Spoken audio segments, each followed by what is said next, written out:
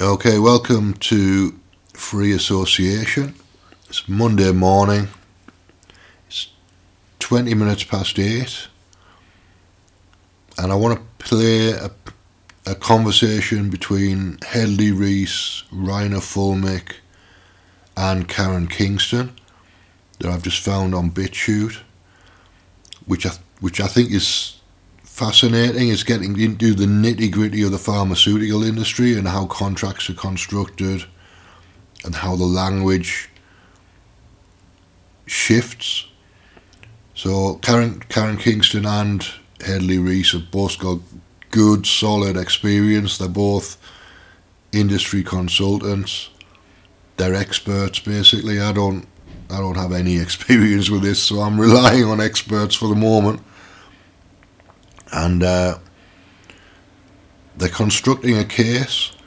They're constructing a case based on supply chain issues and lack of research and lack of compliance with contracts. So they're constructing a legal case against Albert Bourla and Pfizer and BioNTech and Anthony Fauci and all these people. So the first hour is a block.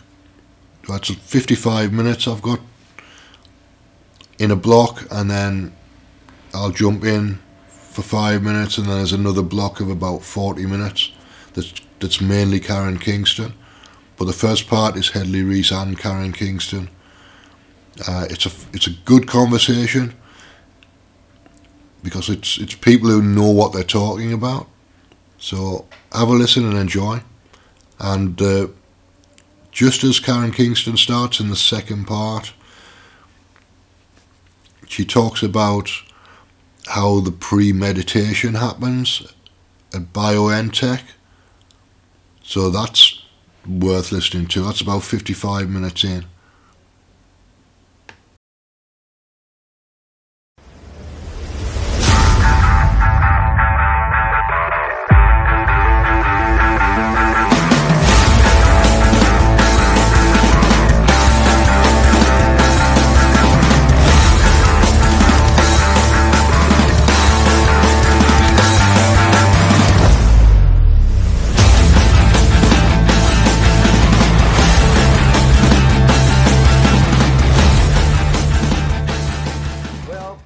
Good morning, good day, good afternoon, friends.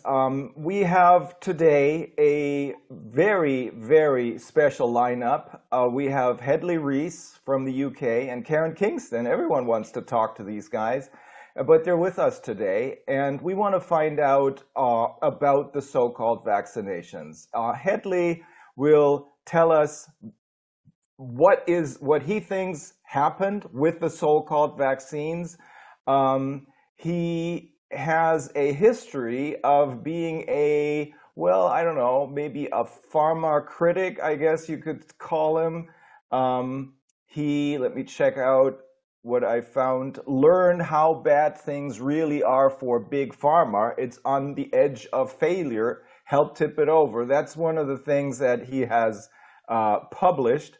And Karen, of course, everyone knows Karen. She is the one who has been a researcher for a long time. We've done quite a few interviews with her, and she will be able to tell us about the connections of, in this particular instance, of the pharmaceutical industry with the DoD. Who was really in charge? These are the things we're going to be talking about. Hedley, please introduce yourself. Give us a quick introduction, and then Karen, and then we'll go right into the gist of the matter. Okay, well, thanks, Rainer. They call me a 40-year veteran of the industry, which I don't like to admit to, but I run a consultancy and have been since 2015 called PharmaFlow, and I specialize in building strategic supply chains across preclinical, clinical, and full-scale commercial supply chains. Biopharmaceuticals are particularly challenging because they are very temperature sensitive, and all the stages from there being living things, the cell lines, and the manufacturing processes, the stages are very complex. And I was absolutely astounded when suddenly the world managed to develop these complex experimental therapies in 9 months when it takes roughly 11 and a half years just to make a fairly simple small molecule product. So, and I'm trying to sort of engage with as many people as I can to share my experience. I'm so glad Karen is on this call as well with her experience. And, I'm pleased to join the conversation. Karen, what's your background? A lot of people think that you once worked for Pfizer, but that's a long time ago, right? That was a long time ago. Yeah, actually, they hired me before I graduated from college. It was an exception to the rule. I used to volunteer in hospitals and AIDS clinics, and I'd sit in the back reading the product monographs, and the pharmacist would be like, nobody reads those. I'm like, I find this fascinating. So I was hired right out of college. And then I went to the marketing side. I worked for a company called Klein Davis Mann. I actually worked for the man in the industry who built up Omnicom, Edward Wise. And in 2001, I moved out to California. Allergan hired me, and then I started my own consulting company. 2007, I started a full service agency.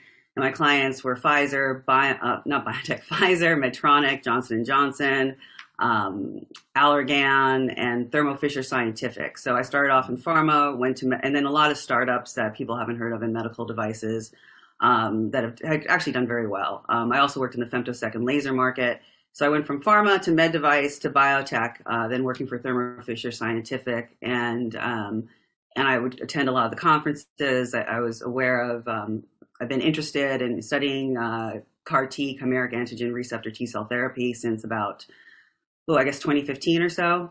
And I'm an analyst. So I'm a med legal advisor and an analyst. So my job, for many clients, they call me the cleaner as well. So if they're in trouble or they want to get a competitor in trouble, I bring together pieces of evidence that would stand up in a court of law to get a company back on track or to put another company on notice. And those pieces of evidence, essentially, it's always the phase 3 data that's submitted.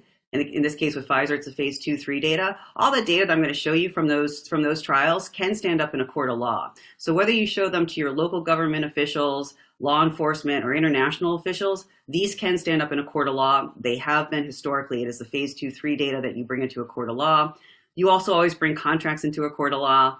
Opinions don't really matter that much if you're in a legitimate, not a kangaroo court. What matters is those documents. And then I would bring in examples of false, misleading advertising, if we want to put someone on notice. Again, I don't look at just one piece of data. I looked at several pieces of data, and I also look at adjacent markets and competitive markets and bring that all together. And that's basically what I do. That's, over the years, I don't know how many times we've done interviews together, I came to the conclusion that you have this uncanny ability to digest truckloads of information in no time. And they call me a hummingbird on speed. I think that's fitting. Okay, well, let's go right into the heart of the matter. Let's start with Hedley. Two other questions. Why are you doing this, Hedley and Karen? I know a lot of people keep asking these questions. When I am asked this question, I can only say, I don't know. I'm doing it because I think I have to do it, and there's no other way, because we have to stop these monsters. That is my view. And if I could go back to law and try and make truckloads of money, I'm not interested in that anymore. I'm interested in stopping this. What about you?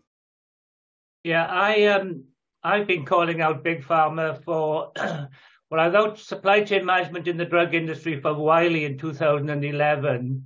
And in the final chapter, I explained how disconnected the industry had become because it had outsourced every physical activity to focus on patents and sales and marketing. So the piece in the middle, the really complicated piece, the piece that needs skills of regulations, of toxicology, drug metabolism, pharmacokinetics, all these skills are in the hands of third parties who are paid on a fee-for-service basis.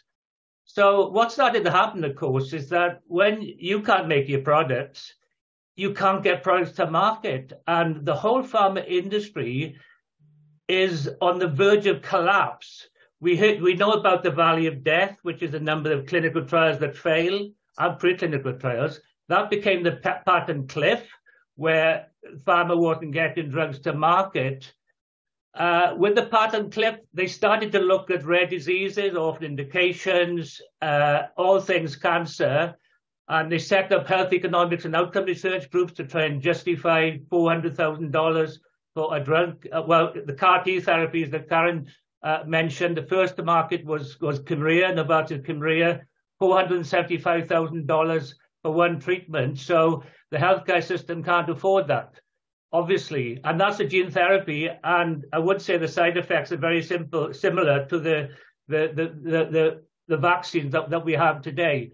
So, and I think this has been last chance saloon for Big Pharma.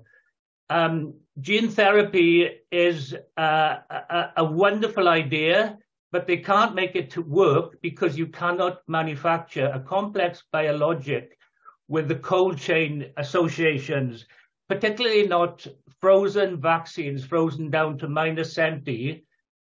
We know what absolutely was illegal was shipping vaccines. I call them vaccines, but you know what I mean, injections, from the manufacturing plant in trays of 195 vial vaccines frozen down to -70 degrees C, and shipping those with third-party contractors, not the normal wholesale distributors that handle these, who have got the training and the proper skills, because they couldn't handle -70 or